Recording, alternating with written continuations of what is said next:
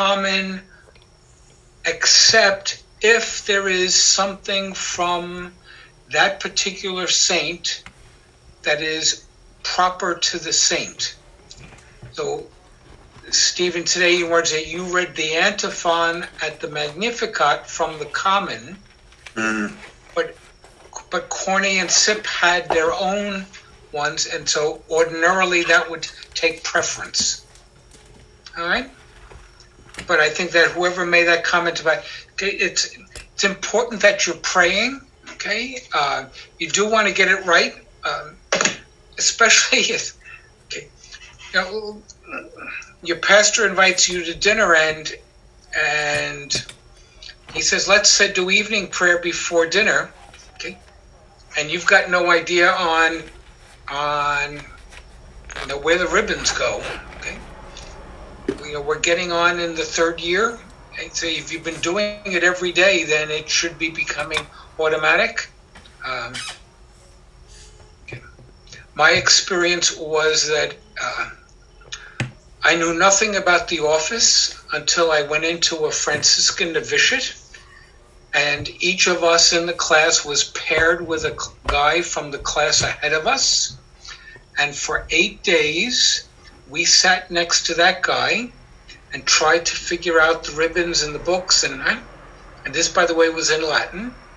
And after the 8th day, that class was gone, and we were on our own.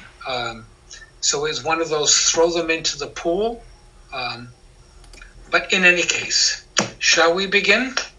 Are all ashore who are coming? Who are we missing? Did we figure that out? Just David, I believe. David? Yeah. Okay. So let's begin in the name of the Father, and of the Son, and of the Holy Spirit. Amen. So my opening question, okay, to get the brain cells going, would be, what color is the flag of Christianity?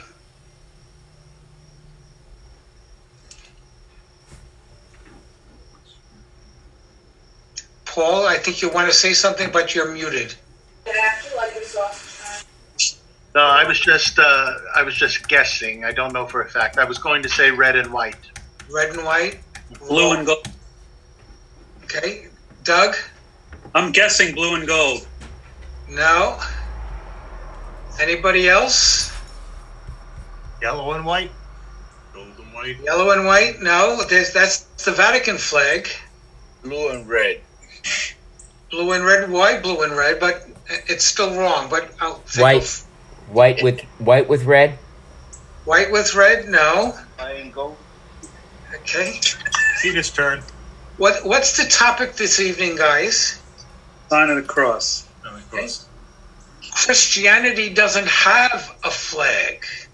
It's a trick question. Good question. Of course. Okay. Look how much dirt in a hole. Okay. The United States has a flag. The Vatican, because it is a nation, has a flag. The Episcopalians fly a flag outside their churches, but Christianity has no flag because our quintessential symbol is the cross of Jesus Christ. Amen? Okay. Yeah. And therefore, okay, I think that one of the things I want to highlight, if you look at the notes that I gave you, okay, right underneath that box on page 1, is I talk first about a sign is less than a symbol, is less than a sacrament. Everybody see that on your notes? Underneath the box in the center of the page. Yep. Sacrament. A sign is less than a symbol. A symbol is less than a sacrament. Example. The red octagon with the letters STOP, that is a sign. It communicates a message. Are you with me? Okay? If I'm driving, whether at 2 miles an hour or at 50 miles an hour, and I deliberately go through the stop sign, does it make my car stop? Of course not. Okay? It indicates a message to me, but that message is one that I need to decide whether or not to follow it. But pretty basically, it is got one message. It is stop here. A symbol has multiple levels of meaning. For example, water. Okay? It can represent the Holy Spirit. It can represent to us baptism. It can represent to us Christ after he died on the cross. It can represent a whole slew load of things. Okay? It represents in baptism our dying to our old self of sin. So water isn't just 2 atoms of hydrogen and an atom of oxygen. It communicates multiple levels of meaning. So far, so good? Okay. A sacrament, however, is different than a sign and different than a symbol in that it is like a symbol, okay, in that there are multiple levels of meaning, but it does what it tells. It effects what it signifies. Comprende, everybody? Okay. Now, in there, and it made a change in the notes this year, I put in brackets in between symbol and sacrament the word icon, okay? Meaning by that, not just the pictures that they do in the Eastern Church, because they are still leery about the idolatry implications of statues. That's a conversation for another day. But icons for them share in the nature of a sacrament without being a sacrament. That a properly written icon, a properly blessed icon, okay, shares in some of the transformation of Eucharist and is something which is,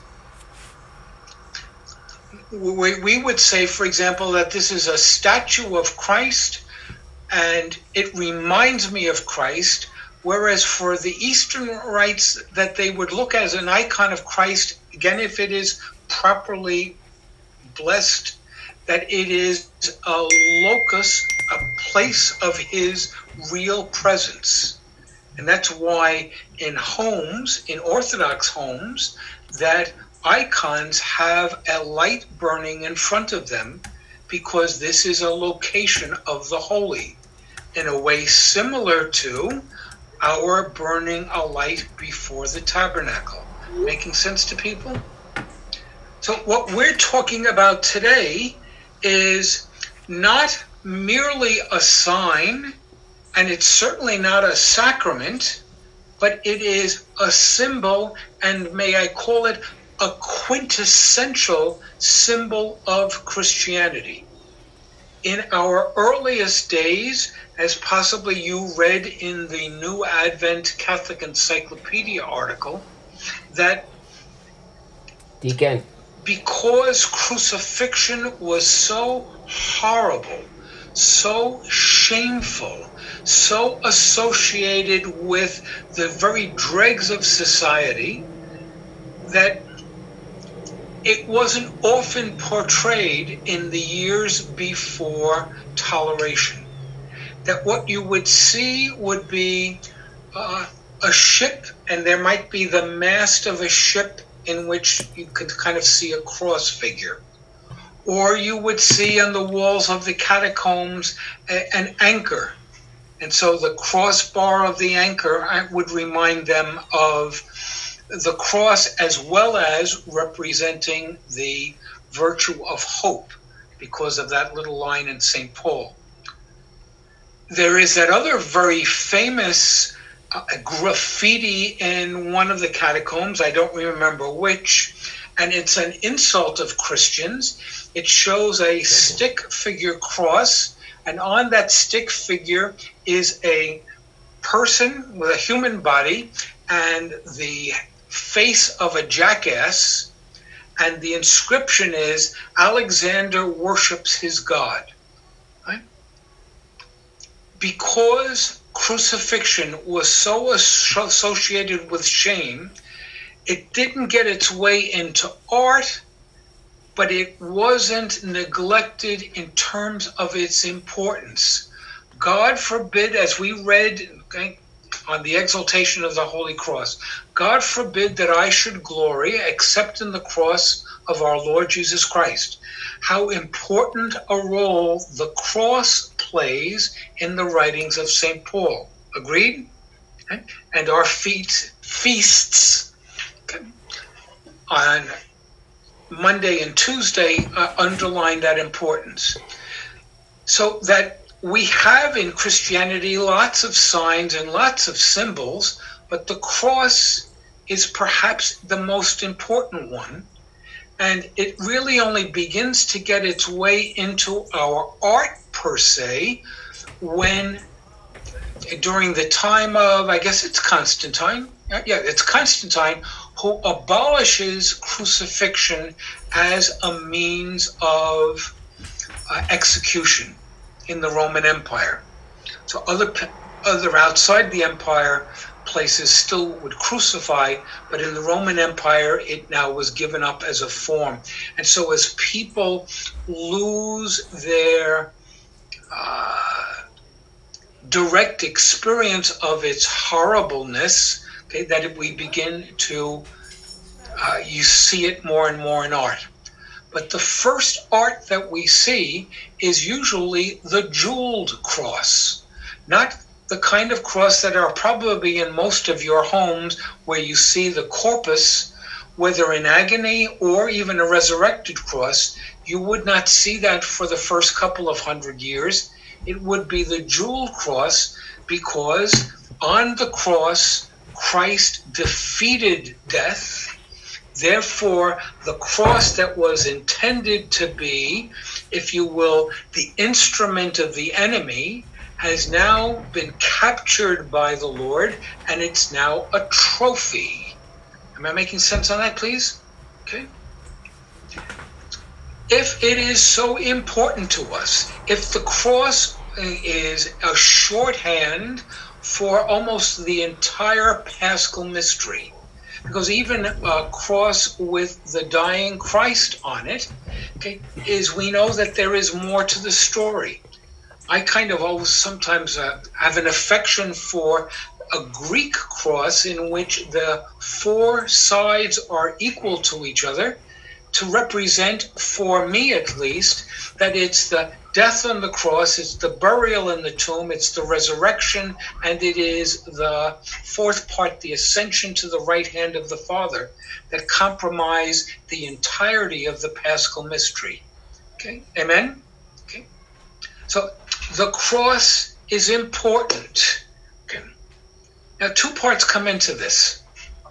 I had living in my building here many years ago was a Lutheran theologian, a woman by the name of Gail Ramshaw Smith. And for some reason we were talking about this one day, and she said, how do you know when a symbol has lost its voice, when it doesn't communicate anymore what was intended originally? And he says the way that you tell is when a symbol becomes a decorative frieze. The word frieze, F-R-I-E-Z-E. Okay? In other words, if I've got around the top of my ceiling here, cross, cross, cross, cross, cross, cross, cross, cross, cross, okay, then it's not symbolizing for me the Paschal mystery of Jesus Christ. Do you understand what I mean by, if it's getting repeated all over the place, okay, its essential role as, and here we go to this word, symbol, okay, the balein is the Greek word to throw, Okay? Sim is it's the bringing together. Symbols unite.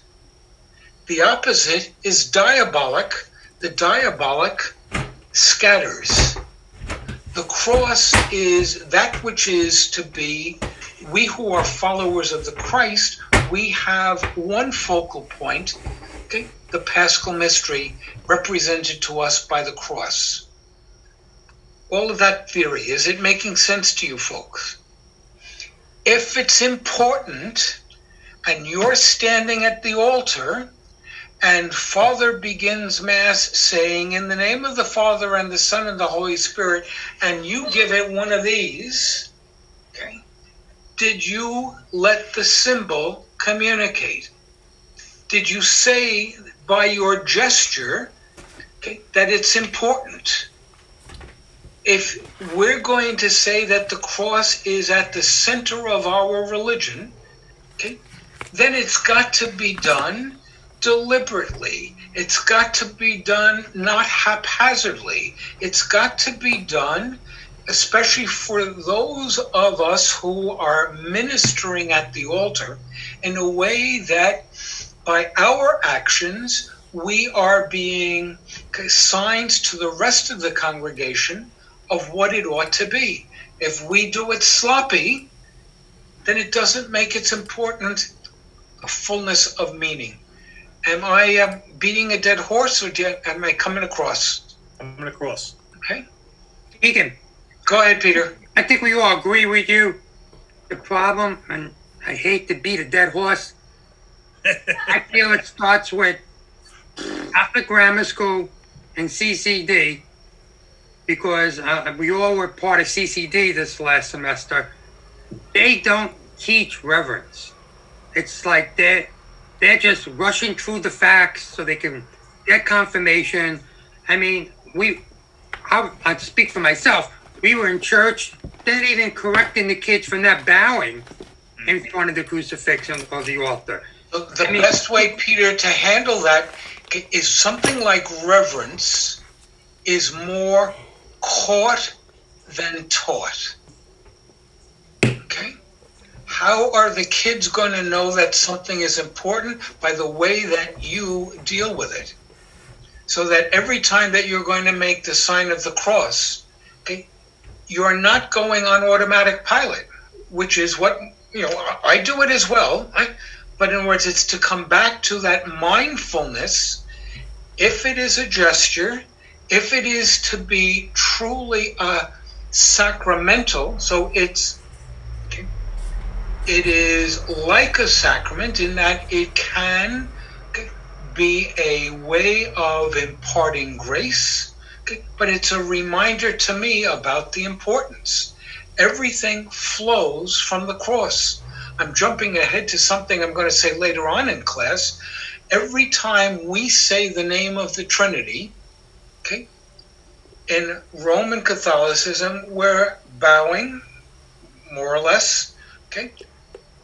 But every time you watch somebody from the Eastern Church, Catholic or Orthodox, that when they say the glory be to the Father, they're making the sign of the cross. Because everything comes, how would you know about the Trinity if Jesus hasn't been raised from the dead? Okay? So that the cross is central. Comprende? Okay?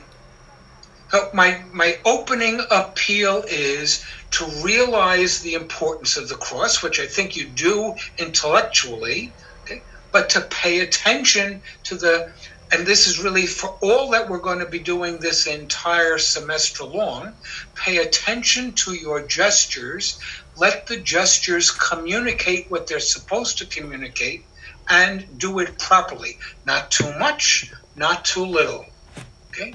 But mindfully, so in a way that others can catch some of the meaning, because, Peter, you never have enough time. Okay? I hate, not too strong a word, I'm uncomfortable with a homily that goes on and on and on. Okay? But there is so much in the text that I could be talking about. Okay?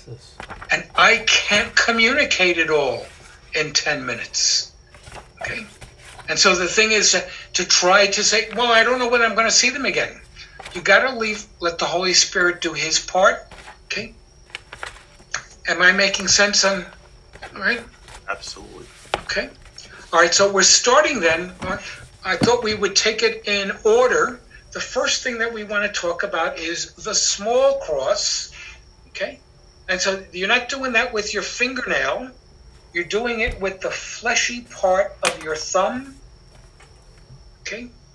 And you're doing it, okay, on your forehead. That's probably the very first sign that Christians made in making the sign of the cross. I think Tertullian had some line about making it 7 times a day. Okay, everybody with me on that? Okay, and you do it on the fleshy. I once heard a priest say,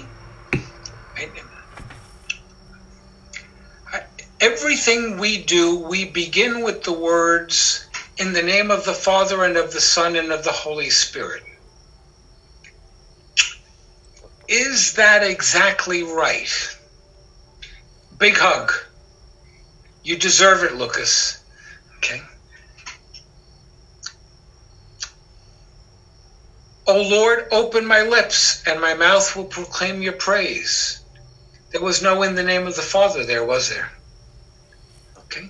O God, come to my assistance. O Lord, make haste to help me. There was no in the name of the Father there, was there? A reading from the Holy Gospel according to now Daily Mass Luke. Okay. So every time the sign of the cross is one thing, the words that go with it are something different. And so I want to underline that at least this small cross is the one, if you will, that was the original. Make sense? Okay. Now the second part that I find interesting about that, okay, would you all do it, please, together? Right? Not necessarily together. Do you notice that when you do it, you're going on the horizontal down, and now you're going over to your right side? Agreed? Is that what you see yourself doing? Okay, not from left to right, but you're going from right to left. So that is one possible guessing, surmise of why the Orthodox are just going larger with what they were used to doing on their forehead. All right, name of the Father, and then right to left, just like you did on your forehead. Comprende? Okay, do you see how the logic of that? Okay, all right, so first item was small cross. Okay, any questions on what's written there?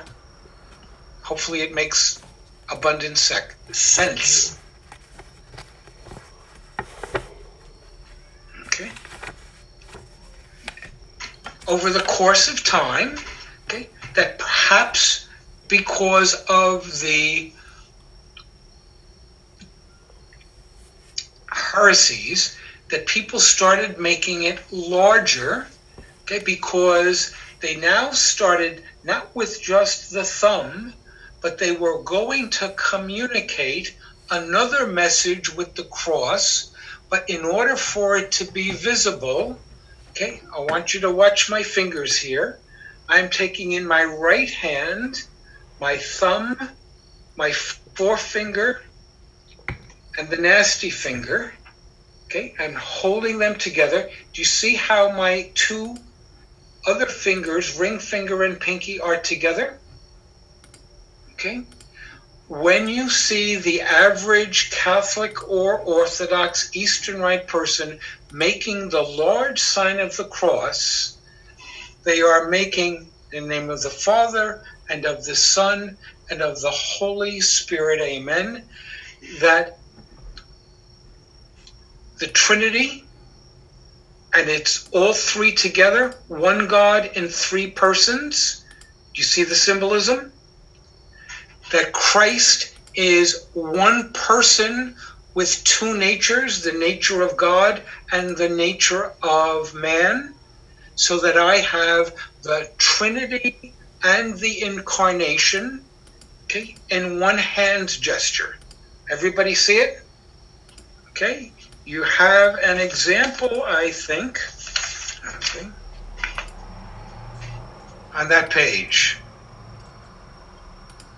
Okay, everybody with me on that? Okay. So because this was about the cross, this was against the heresies of monophysitism, that Jesus only had one nature, or monothelitism, that Jesus only had one will. Okay? We're not going to go down there. This is in a dogma class, but because they wanted to say that, okay, that's why, in words, that the larger cross, let this part of it be visible, so that the gesture of the cross was one message being communicated, and two more messages were in how the hands were being held. Make sense?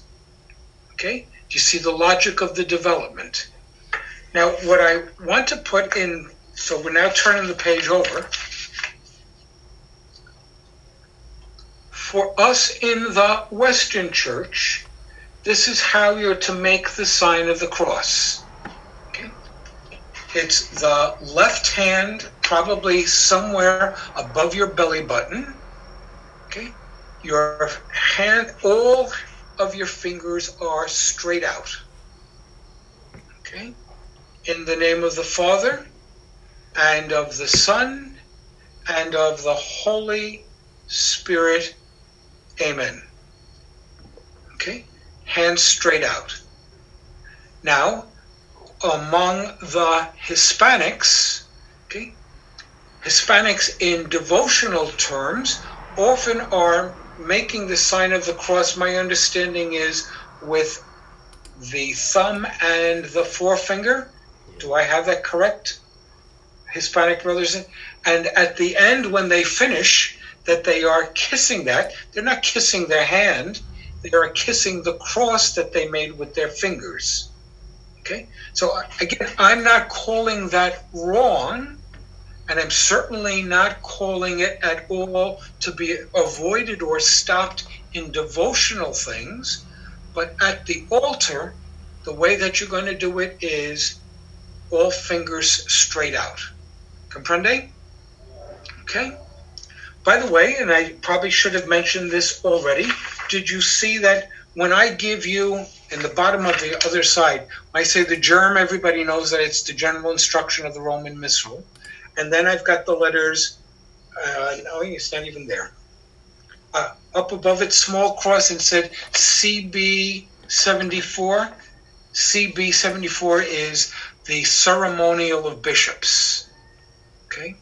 You don't need a copy, but if you were to wanted to go look up the references of it's not true because I said it's true.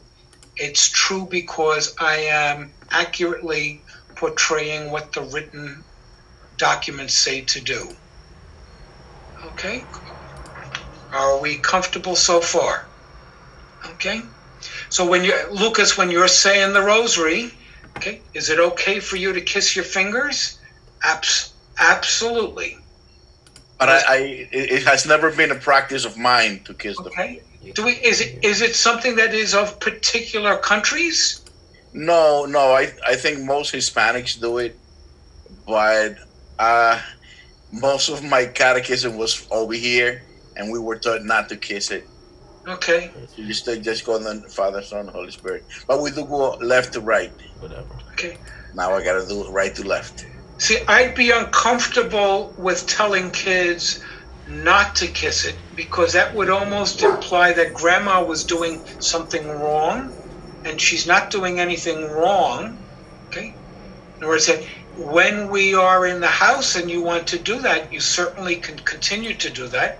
But when you're serving on the altar, probably better, okay, that we're all doing the same thing together so that it's a sign of, okay, we're all together on this.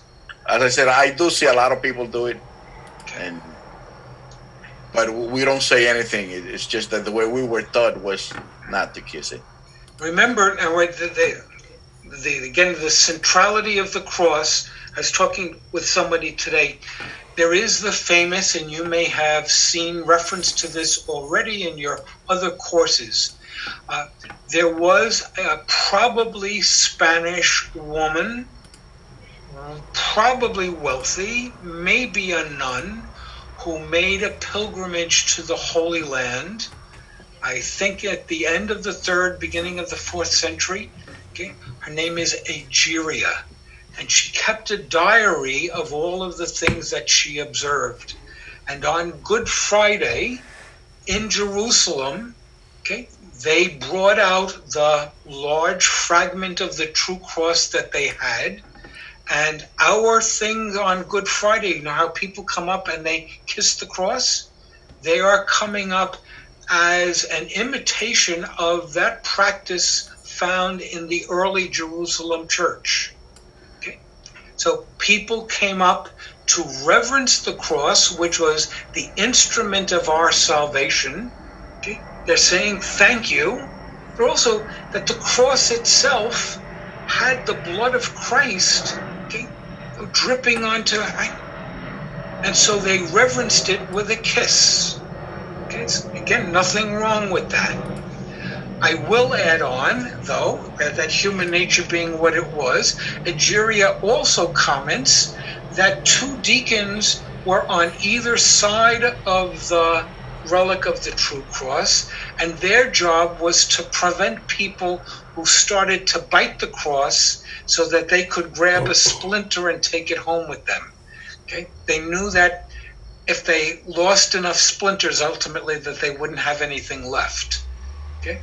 That's the same kind of thing that National Geographic reported about the tomb of Christ that had been covered over, okay, with marble slabs to keep people from taking a piece home with them. But that's neither here nor there. Everybody with me on the deliberateness then of making the sign of the cross? Okay. This is the one. Okay, when we were together, okay, I hope when the new edition of the breviary comes out, that they do something that is in the lectionary and in the gospel book, which is that there is a small cross in front of the words, a reading from the Holy Gospel. So it reminds the deacon or the priest that as he's saying those words, he is making that cross before he puts the cross on his own forehead, lips, and heart. Okay? I wish that they had that cross at the beginning of the Benedictus, at the beginning of the Magnificat, at the beginning of the Nunc Dimittis. Okay? Those are gospel prayers in the office. We're standing for them. We may be sitting down for a psalm, but we're standing in public recitation. You don't have to stand when you're doing it by yourself. Okay? But that sign of the cross reminds us this is an extra special, not just ordinary prayer. This is gospel. And when gospel is proclaimed, Jesus himself is present. And so we're recognizing that, okay, with making the sign of the cross, okay, at the beginning of those lines. In chapel, I didn't see you guys doing that all the time, okay? That should be second nature to you at those 3 gospel canticles. Amen? Amen. Okay. Now, Peter, you made reference to grammar school. The next time that we are in the chapel together, which God pray may be soon, okay, if I don't see you make the sign of the cross, am I going to slap your hand? No. Okay. But am I going to give you a dirty look? Yeah. Okay. Just as by way of a helpful reminder, right? The days of slapping hands are gone. Okay. Amen. Amen. Okay. And So the sign of the cross. Okay. Now the small cross of blessing. Okay. So how does the deacon know in a Eucharistic prayer when he is supposed to kneel down? Okay. Okay. It's because of the gesture of laying his hands, right? But involved in all of that is usually a sign of the cross. Okay, the straw is going to get in the way. But he makes a cross like that. Okay, you've seen that, right? Yep. So that's again the sign of the cross, but it's a small cross of blessing.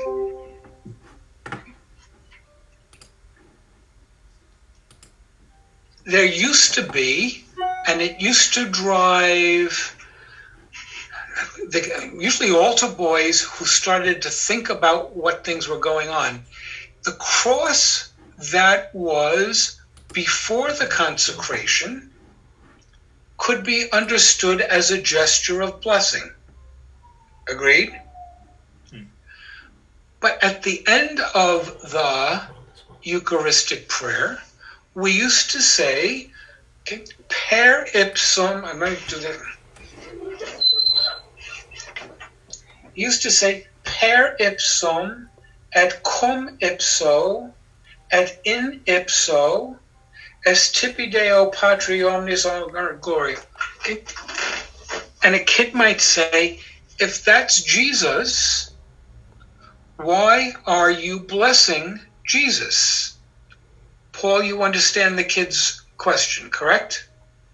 Okay, it's making sense to you. And it wasn't a blessing. Okay, it was a gesture of pointing, okay, through him. And since I had my hand out there already, and how does he make his power felt? Through the cross? So they made a cross sign there. It wasn't blessing the elements, okay, because you couldn't add on to the person of Christ. It was a pointing gesture.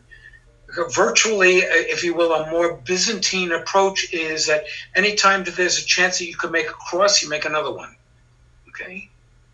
Everybody with me on what used to happen?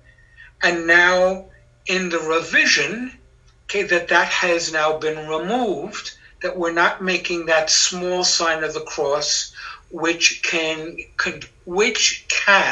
is capable of sending out a wrong kind of message to confuse people. Is this making sense? So now we lift the items, both through him and with him and in him, okay, for the minor elevation. Clear? Okay. So where we're still using it, where we're getting rid of it. The large cross of blessing, that's this one, okay, only got added to the Mass in the 14th century. Okay, that means for 1,000 years there was no blessing at the conclusion of Mass. Okay, there is a principle in liturgy that the more solemn the ceremony, okay, the less change is seen in it. And here, a great example of that is a Good Friday liturgy. Okay, does anybody remember the words of blessing for a Good Friday liturgy? Good thing you can't remember, because there are none. There was a concluding prayer, and then we leave. Okay, that's how all liturgy used to end. Okay, there would be a dismissal. Okay, go in peace. Okay, but there was no blessing. They left in silence. Everybody with me on that?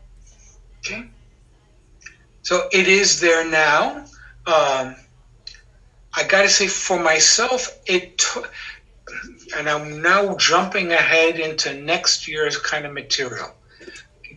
When a priest and a deacon are together, let's say in a sacristy, and somebody comes in and says, could you bless this miraculous medal to me? What do I do? I say, Father, would you, please bless this medal? Okay. Deacon and a priest, who should perform the blessing? The priest. Okay. The deacon only blesses when asked, in the absence of a priest, that part one.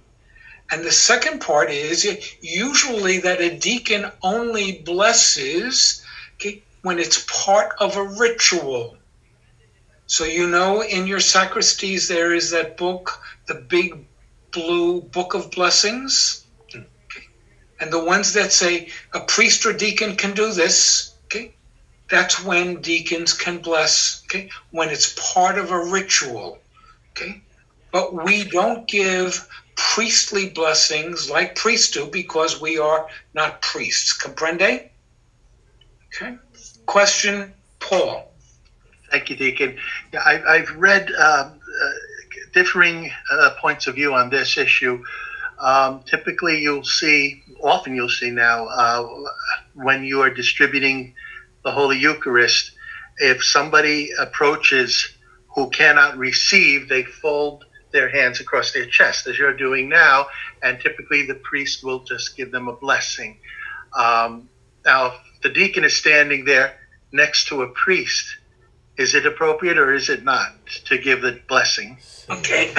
If you read the fights on the blogs, there are a whole group of people who rightfully point out that that's not the place for a blessing. Okay? If we have a blessing of the whole congregation later on, what's this doing here? So what I have done, Paul, is I have punted. Okay? I've gone they come up, and you can't just say, all right, I see your face, get out of here. Okay? That would be totally inappropriate. We're agreed on that. What I did pre-pandemic, is use a gesture that's allowable for deacons but not for lay people. And I would just put my hand on their head in silence and not make it a long one. So I wasn't doing this. I'm basically saying a prayer for them. A quick, I'm not, we're not holding on to the head, but I would just touch the top of the head. The Book of Blessings is pretty clear on this gesture and this gesture, the laying on of hands. Those are clerical symbols, and not to be used by lay people. Am I making sense on that? Okay. So that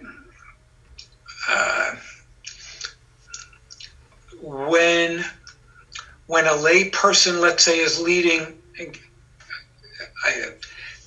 may Almighty God bless us as opposed to bless you, and where they sign themselves. Have I explained the cause of the difficulty? Understanding what a priest does. Even if I were a priest, I probably wouldn't do this. I probably would do that, which is somewhere between this and that. Because I think they want to be recognized. And a gesture is I think appropriate, but I'm not using words or anything. I'm letting just the gesture be the means of communication. Have I over-explained this? No, I've never seen that before, but I think that's beautiful. Okay. Now, as long as we're on that, how are we doing for time? One of the crazy things is we've told people, if you're not going to communion, to do this. You've all heard that, right? If you are in an Orthodox or Catholic Eastern Rite Church, this is how you go to communion. You're keeping your hands the hell out of the way because you are putting your head back. You're opening up your mouth. You're not putting your tongue out because the spoon with the wine and the Blessed Sacrament is going in there. So I always find, I wish The same way I was able to come up with something instead of this, I wish we could come up with something instead of that, because if it's an Orthodox person, he's telling you he wants to go to communion. You with me on the difficulty? Okay. Deacon, Sure. because there's a little bit of a mystery here, would you just ask the pastor what he prefers rather than do it yourself?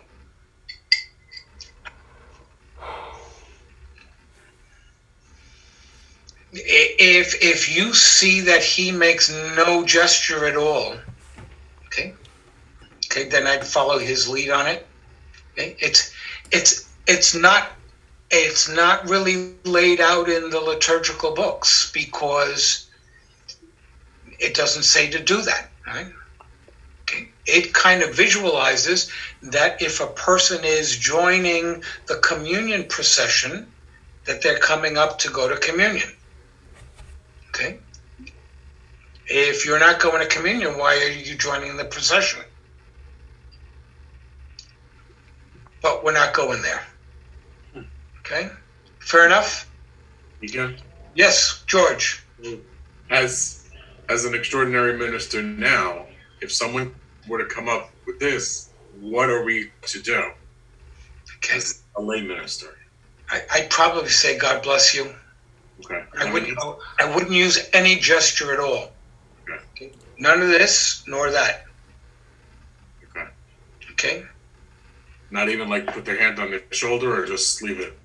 Yeah. Unfortunately, well, especially in pandemic times. Okay. Not now. Yeah. Okay.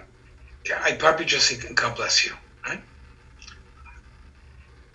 Okay. We move on. So we have the large cross of blessing. A bishop gets to do this 3 times, one for each of the Father, the Son, and the Holy Spirit. But this is one that,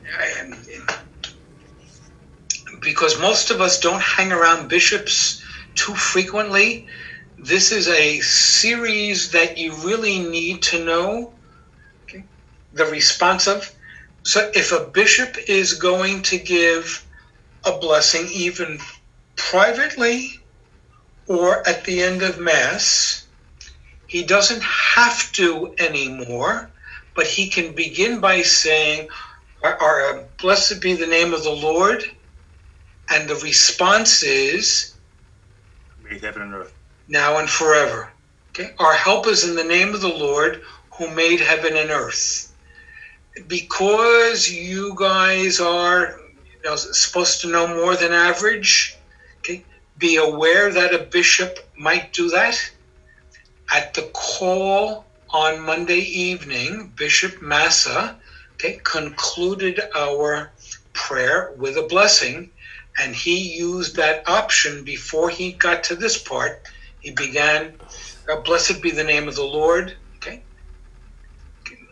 Right, so that's that's a set of responses that are rarely used, but you guys want to know that. Comprende? Okay. All right. Okay, so we're now down at the bottom of the page before we take our break. A note regarding some practices of some of the Eastern rites. So I'm saying in the first bullet that they're making the sign of the cross every time you turn around. Okay, every time the Trinity is mentioned, it's the sign of the cross. Okay, we come up to go to communion and we are bowing. Okay, they're making the sign of the cross before they do it. Now, the hand in the Byzantine Rite, okay, we've talked about this already. If you turn, though, to this page, Danny, you see where we are? Cornel? Okay, the page with the Jesus. Okay, look at his hand.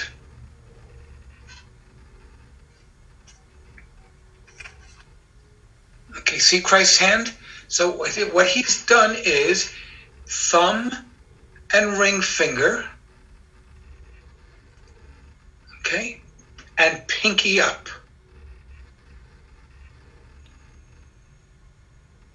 Is it clear on the screen what I'm doing? Okay. So if you're looking at an icon, okay, many of them identify who the person is. It gives you the name. But for Jesus Christ, it's Yoda Sigma. So Iesus in Greek, it's his first letter of his first name, and the last letter, what we're going to call the S, the I and the S, and Christos is the Greek letter chi, and Christos ending in S, a sigma. So that when I do this, I'm reading it from the front towards closer to me. It's I-S, Jesus, and these two, like this, making the X, Christos. Jesus Christos. Do you see that gesture? Okay. John, is it clear? Okay. So you'll sometimes see a Greek bishop who will, okay, if he's not holding, sometimes when they're doing it formally at the beginning of a solemn liturgy, they're holding a 3-branched candlestick and a 2-branched candlestick. We're back to the Trinity and the Incarnation, okay? And so, in other words, that you will sometimes see them blessing, okay, using both of those gestures, okay? That's Greek bishops, okay? Trivia for your next cocktail party. But you understand what I mean by the, right? Okay, well, okay, it's I-S, K-S, okay, Jesus Christ. So I think the New Advent article tried to explain what the business on going from right to left. Okay, I like the explanation that if he started with the small and that went from right to left, that when they went to big, they just kept the same thing. Vertical, right to left. Okay. If we think of your body as a compass, then this is north, your toes are south, this is east, and this is west. Correct? And so if they are looking for that, okay, in the name of the Father and of the Son, okay, but that from the east, or that we look at the direction of the rising sun, and he is coming back again. Am I making sense on what they're going on? Whereas for us, now we're trying to come up with a reason for why we do it the opposite way, that he was in the land of the dead, okay? So Christ became a man, died and was buried, okay?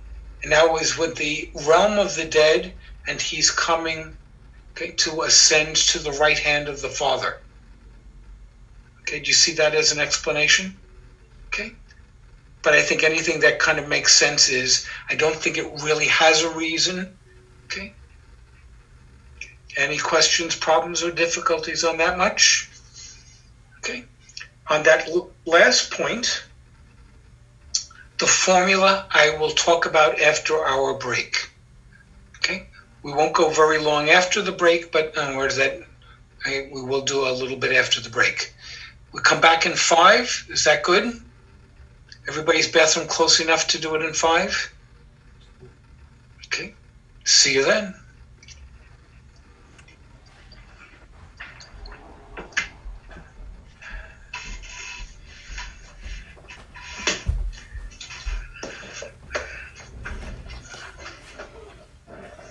Where modern language uses the word person or self. Okay? I think that is really important. Peter, okay? That's a thing that I think is really important to teach to kids. Or otherwise, okay, they're not understanding what it is that we're about. Example, you shall not take the name of the Lord your God in vain. Does that mean that I should not use Jesus Christ as an expletive to be deleted from my vocabulary? Of course it means that. You don't use the Lord's name in vain literally, but I suggest on the basis of this, that's not the thrust of the commandment. The thrust of the commandment is, you shall not take the reality of God for granted. You shall not take the kind of person that God is, okay, and treat him as other than he is. So that if I'm stopped at the stop sign and I'm saying, dear God, make that light change, okay, is it okay to tell God what's on my mind? Yes. But is God the butler who comes to my every whim? Do you follow the point I'm trying to make there, guys? Right? In other words, to treat God as God. Example, right?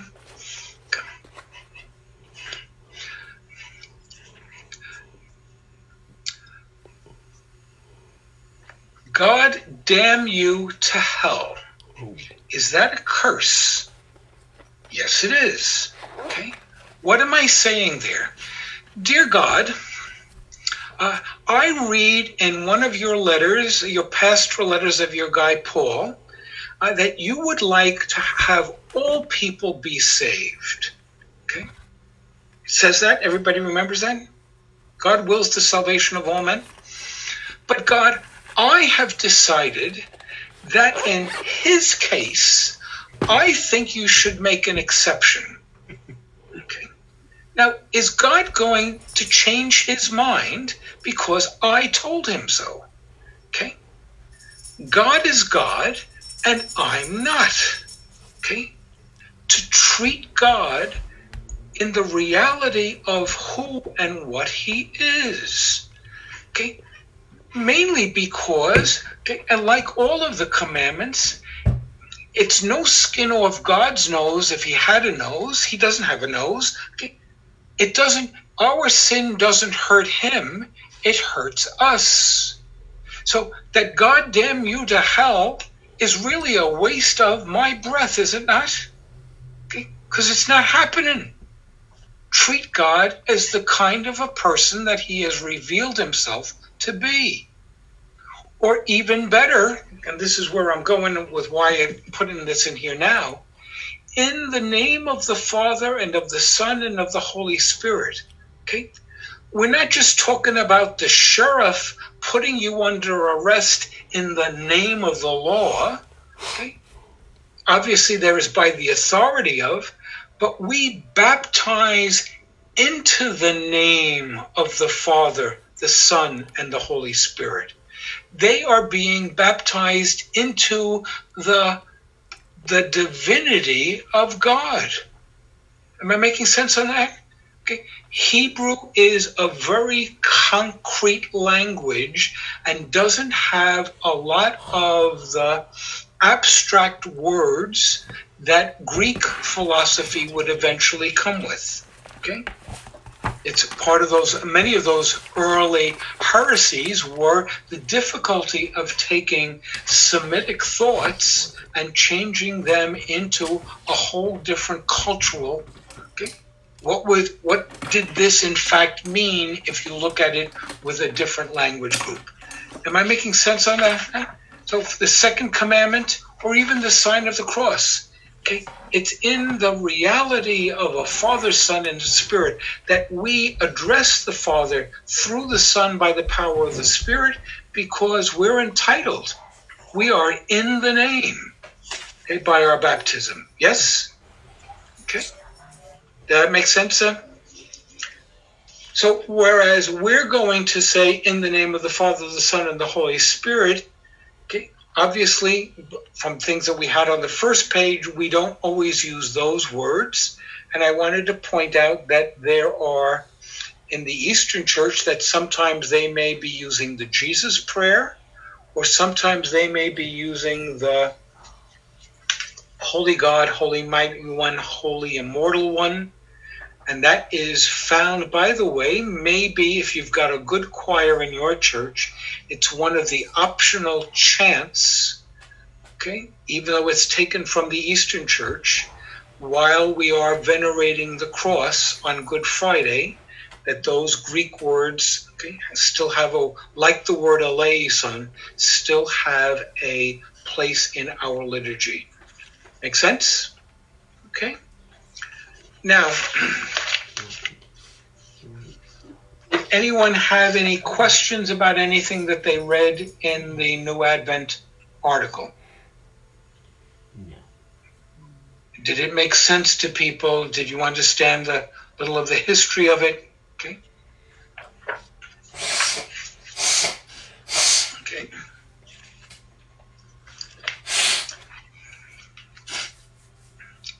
When we were talking before about this gesture, okay, and we were talking before about the heresy of monophysitism, so these two fingers, two natures in one Christ, okay. When the faith got to Russia, okay, they were making the sign of the cross with two fingers, just like this. Okay, so 3 at the bottom, 2 at the top. Okay, can you see the phrase? They were the old believers. There was a patriarch in Moscow who realized that most Russians were making the sign of the cross with 2 fingers, and the rest of the Greek community, the rest of Orthodoxy, were doing it with 3 and 2. And so he outlawed the practice of the 2 fingers, and it caused a great deal of, I'm going to say, schisms within the Russian church. So hidden in the bowels of Siberia are still some of these old believers who wound up falling away from the truth, but they were all fighting with one another, okay, because the patriarch was insisting on 3 and they had been raised on 2. Okay? And ultimately, the points were that what did they mean by the gesture? They meant the same thing, that the patriarch was trying to be in harmony with everybody else. One needs to be careful. Lucas, this is going back to that. I would never tell a grandma when she's saying her rosary beads that it's wrong for her to kiss her fingers. Okay? Does that make sense to people? Okay? And I think that basically covers it. Okay? Any questions that any of you have? I just want to draw to your attention. There's a lovely little book, The Cross, by Robin Jensen. Okay? And it at least shows what I was talking before about a jeweled cross, which was what you're going to find in most of the earliest artistic representations. Okay. And then I wanted to have mentioned, okay, so that at least you've heard of it. Okay. This is a massive, this particular edition is 2 volumes. The Mass of the Roman Rite, okay, and it's by Joseph Jungmann, Jungmansj, It is a massive work of scholarship. If you ever really wanted to know where did that action come from in our Mass, okay, the place that you would start, okay, would be with Father Jungmann, the Mass of the Roman Rite. Does everybody need to have a copy of this on their bookshelf? No. But should you have heard of Father Jungmann? Yes. And at least know that this is one of the good places to go get it. Paul, I'm causing you a question? No? Okay. You're looking confused. Okay. No, I wasn't sure of the spelling of his last name, but I can look it up. Jungmann. Let's see. Jungmann.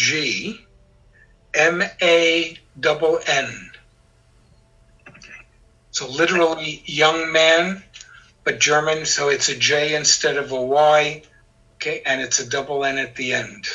Thank you. Okay.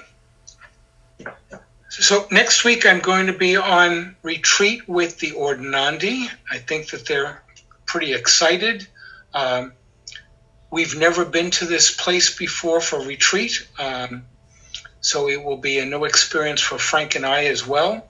But please keep all of us in your prayers. We will not be having classes, it says on the schedule. If you would please take the opportunity over these next 2 weeks to read the book that I asked you to read about gestures, okay? And we'll begin our next class just briefly asking you what you thought about the book, okay? What you liked or what you didn't like about the book, okay? Is that clear to everybody? Yes. Elements of Right, okay? Any questions? Okay. I'm hearing the governor is not forbidding Halloween. Okay. As a former school teacher, that's a big mistake. I'm anxious to anybody to kill Halloween.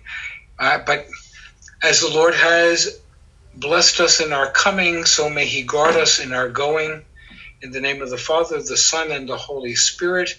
Amen.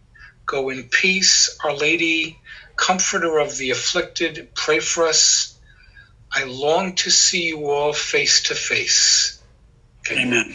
This is uncomfortable for me. I'm one of the people usually who bounces around a classroom. So even on Sunday, I preach from the sanctuary and not from the pulpit because I'm used to moving. But thank you all for your patience. I hope it was helpful. Okay? Make the sign of the cross well every time you make it. Amen? Amen. Nighty-night, boys. Good night, everyone. Doug, how are you surviving, Doug? So far, so good. It's a big change. Okay. It's the masks and stuff. It's very hard to talk through a mask. I'd have a real problem with that. Especially if you're talking to a computer monitor with a mask on.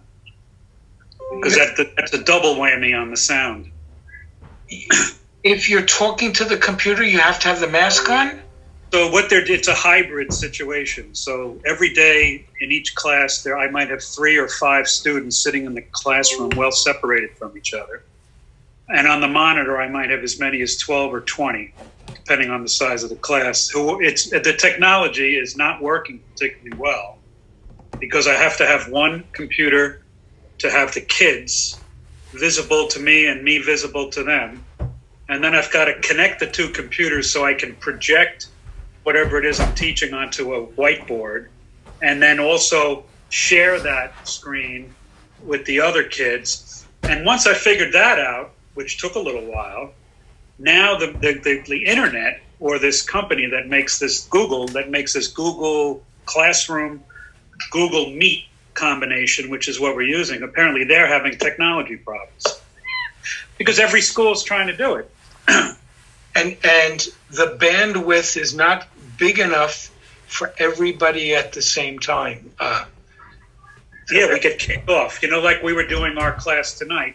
It could happen 2, maybe 3 times each 40-minute class that it shuts down and you have to log back in. So I don't know how long it's going to last. I really don't. We'll see. Okay. Douglas, with all the love in my heart, better you than me. It's a hell of a way to start, let me tell you. It's not what I had in mind when I thought I wanted to teach. I'm like you. I'd love to walk around the classroom and talk to the kids, and, can't do it. I got to sit in front of the screen, just like you're doing tonight. It's uncomfortable. But I'm going to get through it because I want to do it. Okay. One day this will clear. This will end. Right? Tell Mike Borges I sent my regards. I will. I will do that. And Have a great evening. And tell him not to break your chops. Well, okay. Maybe you should tell him that. No, he's been real good so far. Good. I'm glad to hear that. Right? Okay. Be well. And thank you for allowing us to use your account. No worries at all. It's easy. And Take care of yourself. Okay.